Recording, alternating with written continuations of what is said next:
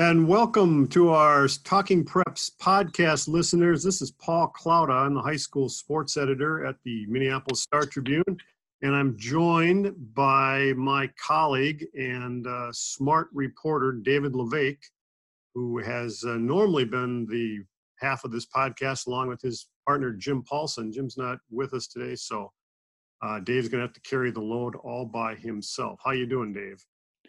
I'm doing well, but this is audio only, so we don't have video on. So I think we're coming up on 4 months since we've seen each other. Then, huh? Well, we've done a little bit of Zooming and teams calling, so we've had glimpses of each other in our COVID hairy states. But the last time I saw something with you, I thought you looked like you'd cleaned up pretty well. I've had two visits to the barber since all this began, so I've definitely cleaned up my act. Well, I've got one scheduled, so I'll try not to let the listeners know what I look like as we go through here. Hey, I wanted to just kind of start out by saying the last time we podcasted, if I can use that as a verb, Jim Paulson and girls basketball insider Grant McGinnis led the conversation, and the headline back then was, how do you stop Beckers, Hopkins from winning another state title? A pandemic. A pandemic would do it, yeah. How about that? Who knew? So 4 months have rolled by since then. That girls tournament never finished. The boys basketball tournament never really got to the state tournament level. Spring sports were kind of bouncing in limbo there for a while, and then the plug got pulled, obviously. We march into the summer, and here we come up upon, here we're about, 3 weeks from the start of fall practice, and guess what? It's a little bit uncertain what's going to happen, and you've had a chance to kind of witness firsthand what some of the leaders of the high school sports scene have been doing and saying and thinking and talking about just this week. So why don't you kind of update us on what you've been tuned in on? Well, the two meetings that happened this week, on Monday, a portion of the board had a virtual workshop, and this is the Minnesota State High School League board. What'd you say about talking over one another? Yeah. Yes, the Minnesota State High School League. They had a workshop Monday, and they had a board of directors meeting Tuesday. Monday, the talk was about options for fall sports and, basing what they do off of what the governor, the Department of Health, the Department of Education, and how they will make the determinations on the return to school plans for the fall. What does the high school league need to be doing in response, as far as and some of the options being tossed around was, do you shorten the fall and all the seasons a little bit? Do you reduce the number of games within seasons? Do you eliminate the section and state tournaments as we know them, and just put the focus on trying to create an experience where the kids can get their training and their camaraderie and their what they receive from their coaches, and be active and competing, but in a different, with a different outcome in mind. Just maybe just the fact that you can be together and compete is the championship this year. Maybe it's not headed toward a culminating tournament. So all of that was very fascinating, as was the idea that, some things sports-wise aren't going to work in the metro area because of, there's, we're a little bit more tighter packed, and there's been a little bit more in terms of higher numbers and things with people dealing with the coronavirus. Maybe Ely and Grand Rapids and Caledonia, they don't have those those obstacles. So maybe different parts of the state can be allowed to do a little bit more than other parts of the state. So all of that was just, again, fodder for discussion and for consideration, but I found it all pretty fascinating. And just to kind of fill in a couple of small gaps. You were not actually physically present at this meeting. You were participating through a Zoom style setup. So the meeting itself was a virtual meeting, correct? Yeah, I think I used virtual at the beginning. Well, I obviously wasn't listening, which is what I typically do as an editor. The other thing yeah. The other thing I was going to say is the governor, you mentioned the governor, the health department, the education department. The belief is pretty widely reported that they're weighing, what looks like three options. One would be a return to school buildings, much like, we've grown up with and become accustomed to. Another option would be a kind of a mix of in-building class school activity and perhaps some distance learning. Yeah, hybrid of distance learning. And then another option would be just full-on distance learning, which was the approach that was used in the spring. And in the spring, when the state moved to distance learning for everybody, the high school league fairly quickly followed suit with a across-the-board cancellation of spring sports. And I remember hearing and reading some of the reaction to that, and then seeing sports like golf that emerged. People were able to play golf before they could do other things. And some people wondering, gee, couldn't the high school league offer, have golf going on? And in the spirit of, having schools completely closed and canceling all activities, that's, you could argue that maybe some activities could have gone on. But you raised in a number of the ideas you mentioned from the meeting on Monday, that a lot of these ideas that suggest maybe the picture, especially if schools resume in some kind of a mixed fashion, could wind up with a little bit more of a mixed bag of some things happen, some things don't, some things happen differently, right? Which is very different than what we saw in the spring. Well, and then there was talk of, well, can you flip the fall sports to the spring? And one of the board members, Russ Reitz, from the activities director of Prior Lake, he used the term nuclear option, which to me says, yes, we know it's available, but we really don't want to go there, if we can help it. Or maybe we don't want to really go there at all, because let's face it, the spring is no greater certainty than what we're looking at right now heading into the fall. In terms of, you mean the COVID pandemic situation? Correct. Of course, you are seeing examples of, kids are able to get together and do some kind of baseball and softball now. And so the idea of them getting some experience doing that in the fall would certainly seem to be a doable one. But you're saying that a concern is flipping something like football to spring is no sure thing, from a... Correct.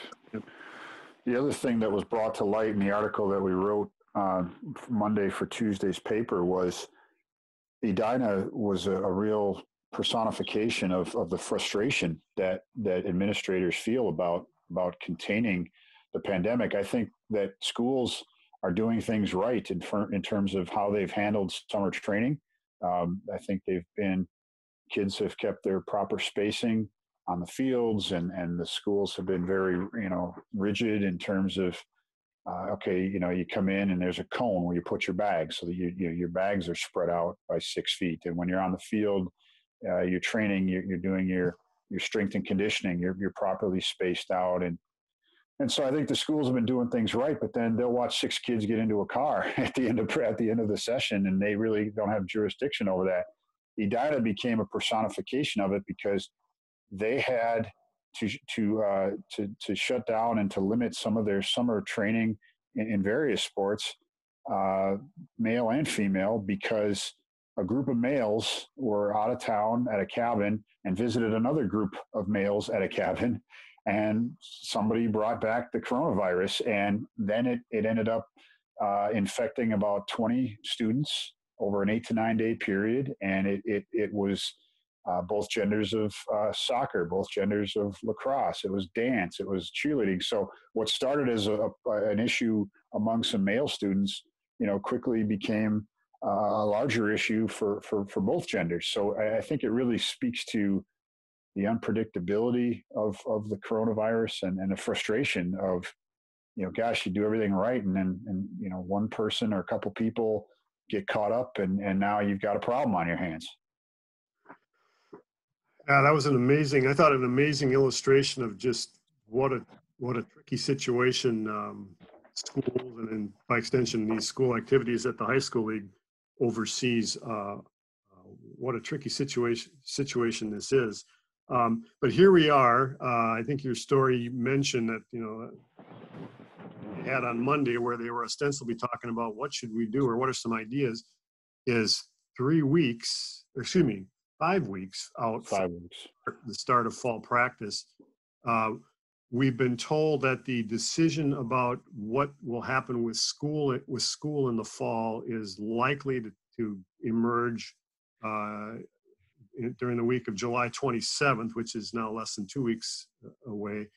When the governor's expected to say something that would indicate what's the plan, and that I think our sense is that the high school league wants to be positioned at that point to be able to say, okay, if that's the plan for schools, here's the plan for activities. Do I have that right? That's exactly it.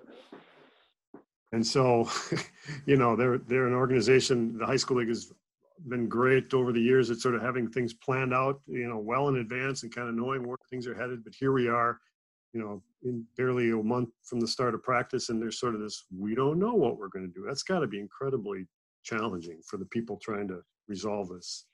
Right. And then Tuesday at the board of directors meeting, what we found is the high school league is going to put together a task force to prepare their responses to those, what we're assuming are the 3 possible scenarios that the governor will have to choose from. And the task force is a combination of the league's eligibility committee, but also then some liaisons from different parts of the state, so that those different parts of the state, I think, can be heard, but also can say, hey, we're in good position to have sport X where maybe somebody in the metro isn't. And so, we'd like to find a way to have sport X. So, so that was, it was the action that came out of Tuesday, even though it doesn't get us closer to an answer right now.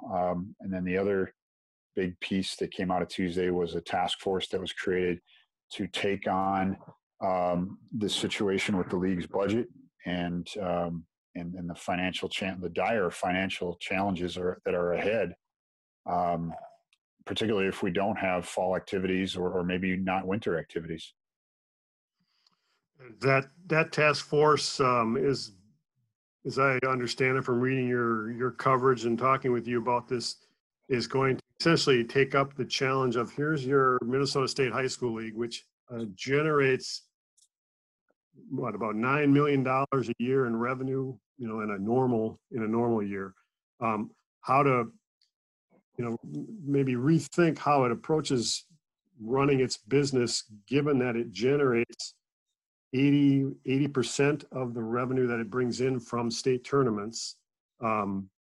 Some of them are tournaments like the hockey tournament, the boys basketball tournament, the football tournament, where they bring in more than they spend. So they generate, some excess that helps to fund other tournaments that don't necessarily, bring in more than they spend. But the idea is the tournaments are the key to running that budget. And what you heard at that meeting on Tuesday, if I understand it right, is they want to shift that, or they're saying that model doesn't work anymore given the realities of 2020. Talk a little bit about what you heard there. Well, it's a matter of the pandemic has really brought the situation that they've been struggling with for a while. It really intensified the frustrations because you've got 80% of your budget tied up in tournaments and sponsorships and television revenues. All of those are tied to the health of the state tournaments. And the health of the state tournaments can be affected by the weather. We saw that in particularly in football, how the gate can be affected. You don't get inside until the semifinal round and the final round, and so you've got that piece. Sometimes it can be a matter of which teams are in it and how well do they travel and what kind of support are they getting, So you got all these, and then sponsorship, same. So you got a lot of uncertainty and a lot of things you can't control about state tournaments. Yet that's 80% of your revenue. Meanwhile, you've got 20% of your revenue, and we're oversimplifying here, but call it 20% of the revenue that's generated comes from fees that the 500 member high schools pay for activities and for membership. That's your solid. You can take that to the bank, no pun intended, but it's only 20%. So to keep it very simple, what they're looking to do is flip it and say, you know what, 80% of our funding should be solid money that we can count on, that should come from schools, and the 20% should come from the tournaments. And then we can always, if we do particularly well, we can always refund a portion of that to the schools. So that's that in a simplest layman sort of way is what is the way they're looking to turn around this big boat, and flip that 80-20 in terms of where where the 80's coming from, where's the 20 coming from. Right. And you mentioned the pandemic exacerbated the situation and kind of showing how these state tournaments, when they're not held, for example, the boys basketball tournament, when that wasn't held, that helped turn what had been a year when the league was expected to, was hoping it would be able to record a surplus or bring in more revenue than it would spend in expenses. That combined, that was a big driver in sort of turning the financial picture around for this year. And now they're not, they're going to be back in a deficit situation. Excuse me, the question of how much can the schools bear, the league had already taken steps. And again, this was before the pandemic hit. The league had already taken steps to raise the fees that schools would be paying for this upcoming school year to help kind of address some of the concerns they had even going into this year. Do I have that right? Right. Yeah. And so the schools were already put on notice that they're going to be footing more of the bill. And two of the members of the board of directors who are also ADs, I mentioned Russ Reitz from Prior Lake earlier. Troy Stein from Edina is another one. They both said that, and they operate two of the larger high schools with both of them with very robust programming. So they're getting nailed on all the fees that you could get nailed on. But they said, you know what, we feel like that there's value in it. We feel like it's the right thing to do. We feel like we're paying our fair share, and we're prepared to do more as needed. The belief is that the high school league is enough of a value for everything it provides for its member schools that the schools can and should be paying more. That's the opinion of a lot of the board members, and we'll see how that flies when they take that message, because that's part of what this task force is going to do. It's not just going to kind of figure out a sustainable amount. Its other job is to get the word out and to get schools on board with this. Well, it ought to be an interesting, it certainly is an interesting time to be taking that message to schools, obviously with the uncertainty of what the upcoming year looks like. Again, that's a big challenge for the high school league to take on. I think it's made no secret of the fact that it runs some pretty nice state tournaments. The venues that these tournaments are held in are, among the best in the Twin Cities. And, it's a well-run, or they're kind of coveted experiences for kids to be able to participate in state tournaments. My sense is they want to keep that going, but in order to pull it off, they're going to be asking the schools to do more. And, that's always a difficult message to bring back to schools. It'll be interesting to see how it plays out. Going back to the question you posed earlier about kind of what are we going to hear from the governor in a couple of weeks, and what does that mean for sports? You got a gut feel on what you'd like to see happen? You have an opinion that you want to share? I'm a father of a 13-year-old who is involved in soccer and basketball and golf. Of course, golf has been, pretty easy to come back. Soccer, she'll actually travel to Hudson, Wisconsin on Thursday evening to have a scrimmage against the team over there. And in basketball, she's going inside the gymnasium for some summer training. And so I feel like, and other board members articulated this, I feel like youth sports is showing that we can probably offer something, and we should. I don't think it's wise to say, well, we're just, and I know this has happened at other levels, to say, well, let's just shut it down. I think you can try to start on something really modest, and something where you can, exert as much control as possible, and then see where it goes from there. If you find out you can add a little more, then fine. And if you find you need to shut it down because there's a COVID situation, well, then that's what you need to do. I think, though, the challenge is if schools are distance learning, how do you say, well, we can't be in school all day, but we can have activities? That would be a tough sell. So yeah, but I would like to see them start with something modest in the fall, and to at least say we tried. Yeah, it's a fair point. I found myself earlier this summer thinking that it would be difficult to get fall sports going just from a logistical standpoint, given how much time has sort of already gone by, and really not having a clear sense of what the state will allow schools to do. And again, we're kind of spitballing here and trying to anticipate how things might turn out. But it does seem, if the state moves to allow some kind of in-school education to happen, that's a window that the high school league could use to say, okay, let's try to offer something, whatever it looks like, for kids to do as well.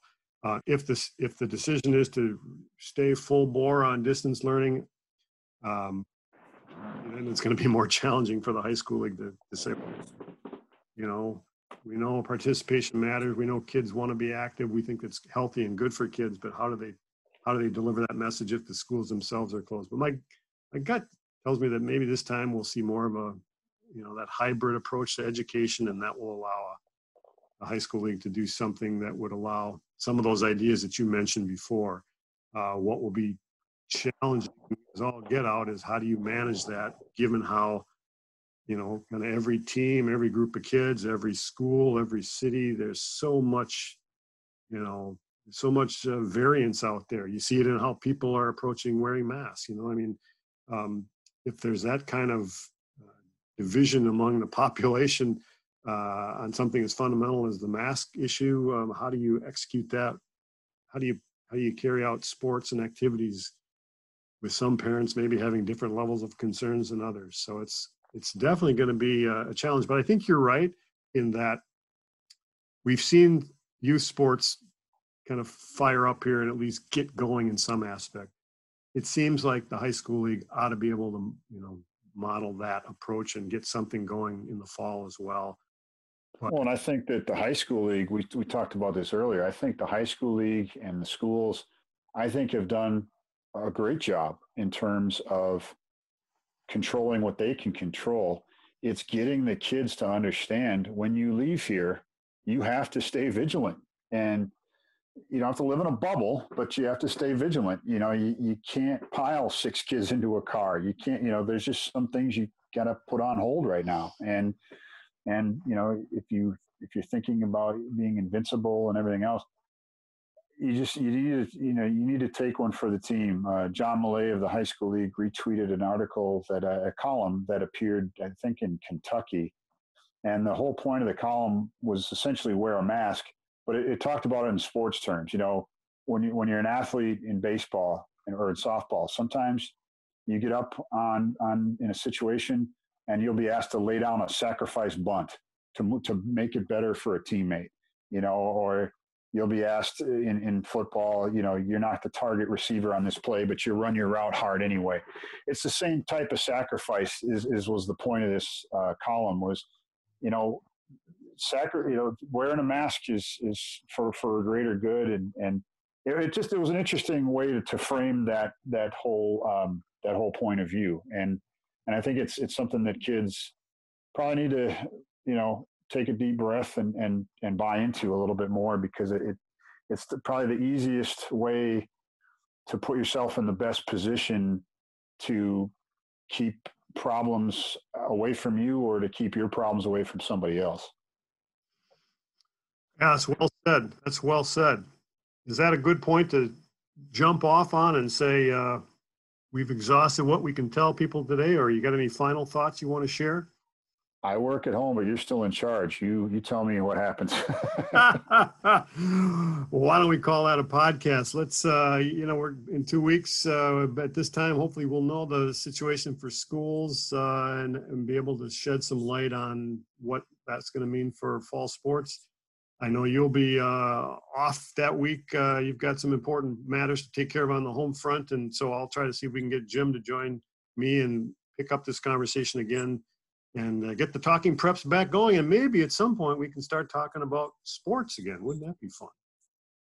Yeah, I found myself I'll be honest, the first couple of weeks, I thought this is actually a nice time to catch my breath. And then when it set in that this wasn't temporary, then you started to think about what you were missing. And I did a blog update about, missing the Hamlin Elite Meet on that Friday night in late April. And then I found myself in June, same thing. I had gone up to cover that, I think it was the Minnesota PGA Senior Classic that they put on for the golfers. And I was thinking to myself, geez, normally this is where I'd be for this, the second day of the 3A golf championship, and all the people that would be around, and all of the things, all the excitement that the athletes conveyed about being part of a winning team or being the individual medalist. And all that was lost. And that's a shame. So I will be very much appreciating at a greater depth when we can return to being out there and to see these events for sure. Well, let's hope that happens sooner rather than later. Thanks for joining us on Talking Preps today. Again, this is Paul Claudio along with David LeVake, and we will be back with our next podcast when we have an update on the school situation. So thanks for joining us.